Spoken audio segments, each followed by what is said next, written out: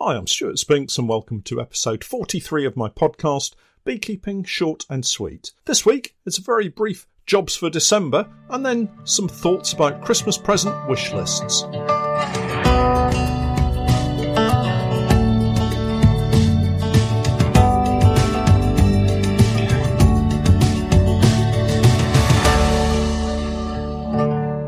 Welcome back to my weekly podcast, and this week I'd like to firstly direct you to our new range of microscopes that are now in stock via our website.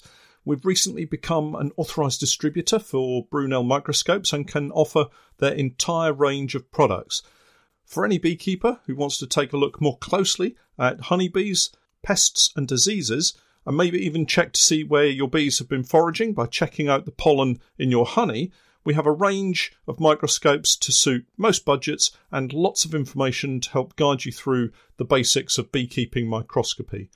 I'm also working on an online microscopy course for beekeepers that will give you all the skills and know-how to really push your hobby to the next level. And if you're so inclined, to complete the British Beekeeping Association's microscopy assessment. As usual, I'll leave any relevant links in the show notes.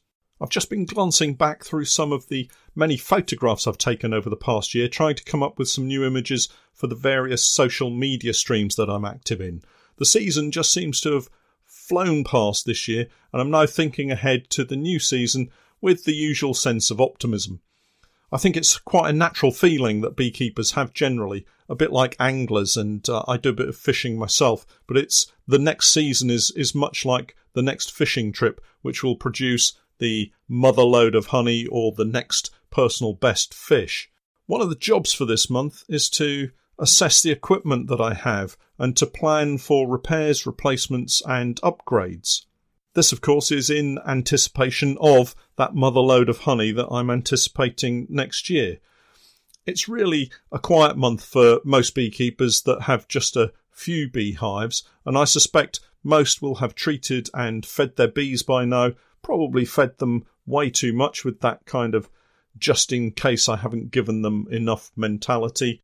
And then, to be doubly sure, they'll have added a large block of fondant really early on top of the crown board to guard against 3 months of Arctic weather that may or may not turn up. According to one newspaper report I saw recently, we're due for a long, hard winter. Today, actually, it's quite windy and the rain just doesn't want to stop. But that, of course, is matched by other reports saying it's going to be a mild and wet or mild and dry winter. It seems you can pick whatever forecast you want to believe.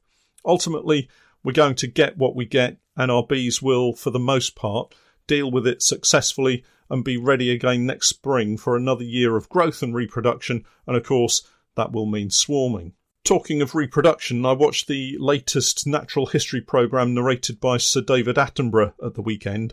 It's called Dynasties, and it's a really good watch. I recommend it. But as usual, and like most of the natural history programmes that are around these days, it's all sex and violence. And our honeybees will no doubt go through the same processes as the vast majority of living things on this planet of ours: survival and reproduction. We can, of course, help and affect our bees in both the survival and reproduction stakes, providing additional food stores in the late winter to help boost colony growth, adding frames of drone comb to brood nests to increase the number of drones in a selected colony, and thus bestowing an advantage upon that colony to fight to pass on the genes from their queen. But we can also adversely affect our colonies, poor beekeeping husbandry being the number one factor in the death of many, many colonies, particularly over winter. Not adding food to starving colonies, swapping frames between diseased and healthy colonies, splitting weakened colonies in the hope of making an increase. These are just a few of the mistakes that I see beekeepers make and can cause the untimely end of their colonies. But let's not dwell on that today. Let's look forward with a positive attitude to the coming new season. One of the main jobs is the treatment of colonies with oxalic acid through the next month or so, and I'll cover that off in more detail closer to the shortest day, the 21st of December. But I read recently a suggestion that you should open your hive and scrape away any brood you find in the middle of the brood nest prior to treating with oxalic acid in either the trickle or sublimation form. I can think of nothing worse for new beekeepers to attempt, so I would suggest you carry out this treatment without opening the cluster of bees. If it's cold enough for the bees to cluster, it's too cold for a beginner beekeeper to be splitting open frames. If you follow and have followed a regular regime of treatment for your bees, the number of mites in your colony at this time of the year will be generally low, and you risk doing more damage by lowering the cluster temperature in carrying out this inspection than treating now without inspecting and again in spring. More of this in a few weeks, but remember it's also time to add mouse guards and woodpecker protection. December is the month when mice will start to look around for somewhere to overwinter themselves, and if we get a freezing cold snap, woodpeckers will undoubtedly turn to more rewarding targets other than the frozen ground or rotten tree branches. But back to my thoughts on repair, renewal and replacement of hive kit and other equipment. Floors are my main focus this year. I think I need around 40 or 50 new floors to replace old ones and also to add to the growing number of colonies that I intend to add next year. Planning is obviously vital at this time of the year for the coming new season. I'd quite like to make some of my own this year. I have access to a table saw and router, and of course I have my woodworking buddy Pete, who just happens to be the owner of the table saw and router. It's time to go searching for some plans and cheap timber to have a crack at this project, I think. But of course, I'm not going to be doing it alone because my woodworking skills are really not that good. I'll let you know how I get on, and hopefully between Pete and myself we can create some new floors. I have just recently splashed the cash and bought myself some new equipment for the honey room. Earlier this year I bought a Carl Fritz 20-frame electric extractor. It's been absolutely fantastic for me this season. We got through the supers in a much more organised fashion, and it saved me so much time. This was coupled together with an uncapping brush that sits above my Appy melter. The Appy melter is a giant warming cabinet, not unlike a chest freezer. All the cappings go into the Appy melter, along with frames that can't be uncapped because they've either granulated or broken, and so I've had to cut them out. And the whole lot is warmed firstly to separate the honey from the wax, which floats on top, and then to melt all of the wax and drain it into buckets for wax exchange. The brush uncapper is really a giant motorised bottle brush, which spins rapidly, and as you hold the cap frame to the brush, it knocks off the cappings, revealing the honey beneath ready for extraction. It's absolutely brilliant, and again has saved me so much time when compared to using the old bread knife technique that I used to employ. And it doesn't matter if the comb hasn't been drawn out completely flat. You can angle the frame into the brush to get to those little deep sections. So the newest kit that I've bought is designed to help me streamline my bottling process. I have a honey churner or creamer, although I'm not sure we're allowed to call it a honey creamer anymore because there's no cream going into it. But anyway, ignoring that, it's a 100 kilogram honey creamer, which works by stirring the honey at regular intervals to produce a smooth, soft-set honey. You'll still need to add a seed honey to get the very best results, I'm told, but I'm really looking forward to using it. But it's still in the box. I haven't yet been able to find the time to remove it and get it set up. The other piece of kit is a Swente bottling machine, and boy am I looking forward to using this bad boy. It connects to the honey tank and once calibrated delivers exactly the right amount of honey into the jar every time. No drips, no extra 15 or 20 grams, or God forbid a shortfall of 20 grams, but the very best bit is that the honey tank I use will no longer be able to drip all over the bench while I'm working and cause a sticky pool to gradually creep over to the full jars of honey, which then need to be individually washed and dried.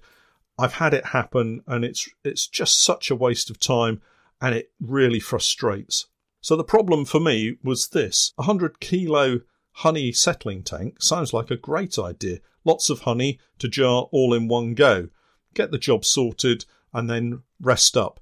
But the actual process ended up being much more stressful than I'd ever thought.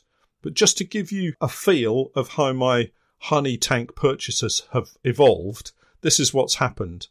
So now I've got several honey tanks, and the evolution of my beekeeping and perhaps the stupidity of some of my purchases in some cases have led to me having several of these tanks. I started with a food-grade plastic honey settling tank with a plastic tap. It held about 25 pounds of honey, which for the beginner is perfect. That is, until the tap starts to work its way loose through constant use. You see, the tap handle works like a kind of guillotine, slicing down through the honey and cutting off the flow at just the right time. But over the months and years of use, it gradually became less of a seal. So with a full bucket, the pressure of honey pushing against it meant honey could gently ooze around the blade and cause drips to fall onto the table and onto the jars. Of course, the drips would fall from either side of the blade, so you could never tell which side to position the jar, and inevitably I would guess wrong. Honey would drip onto the outside of the jar, I'd grab the jar, get sticky fingers, and smear honey over everything I then touched. The upgrade solution was a 25 kilogram stainless steel honey settling tank with a plastic tap again. This works fine, but again, the weight of honey and the age of the tap means it's now started to leak and drip in exactly the same way as the plastic settling tank. Wanting to jar more honey in one go, I then went to upgrade further to a 100 kilo stainless steel tank, again with a plastic tap. And this was all but useless. The pressure of 100 kilos of honey pushing at the back of the plastic tap meant that I had to secure the locking wing nut each and every time I filled a jar, and that made it painfully slow. I did upgrade to a metal tap, and I thought that that would improve matters, but the screw thread was different, so the tap sits on the shelf in the garage with all the other beekeeping impulse purchases that I've made over the years, just gathering dust. Oh, and have you ever tried to lift 100 kilograms of honey in a settling tank? Why, oh why would I do that, I hear you ask? Well, the honey room has a low ceiling, so when the 100 kilo tank is put on its stand, there's not enough headroom to enable me to fit the bucket stand and pour buckets of honey into it.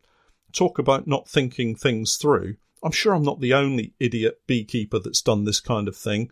Even with the help of Pete, trying to lift 100 kilos is just a non-starter. Anyway, on to the success story. Now I have my 100 kilo honey creaming tank, which is stainless steel, that I can also use for runny honey. It has a food grade pipe which attaches to the Swenty bottling machine, so no more drips. Well, hopefully not. I'm about to set it up and play with it for the very first time, and I'm quite excited about that. I've been promising myself that I won't do that until I've washed out the honey room and cleaned all of the kit for the final time this year. The final extraction has already happened, and I just need to tidy up now. We'll see if I can hold out to that personal promise over the next week or so. Obviously, it's getting close to that time of the year when the Christmas wish list comes out. Think long and hard about the kit you need before starting that list. Ross rounds or 50 queen mating nukes might seem like a good idea, but you might just find yourself developing a shelf similar to mine loaded with good-intentioned gifts and purchases. One thing you can never get wrong is beekeeping books. No matter what book you list, you'll probably find something in there to either make you think about your beekeeping or question your beekeeping methods. I have quite a few books now. Some are getting quite dog-eared through use, others still look like new. I have listed a few books I've found interesting on my website under the heading of reading list. It's not a definitive list, and I remove and add books as I find more interesting ones to take a look at. One such book that I've recently been reading is Norman Chapman's Pollen Microscopy book.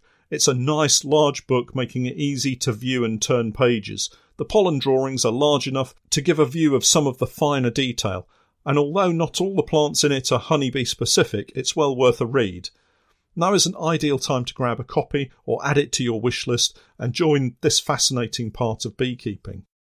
Winter is a great time to get involved in microscopy, and it will help you while away many hours as you patiently wait for spring. As I mentioned earlier, I'm going to launch an online microscopy beekeepers course over the Christmas and New Year period, so do look out for that. It will be designed to get you started and help you make up pollen slides as fast as possible.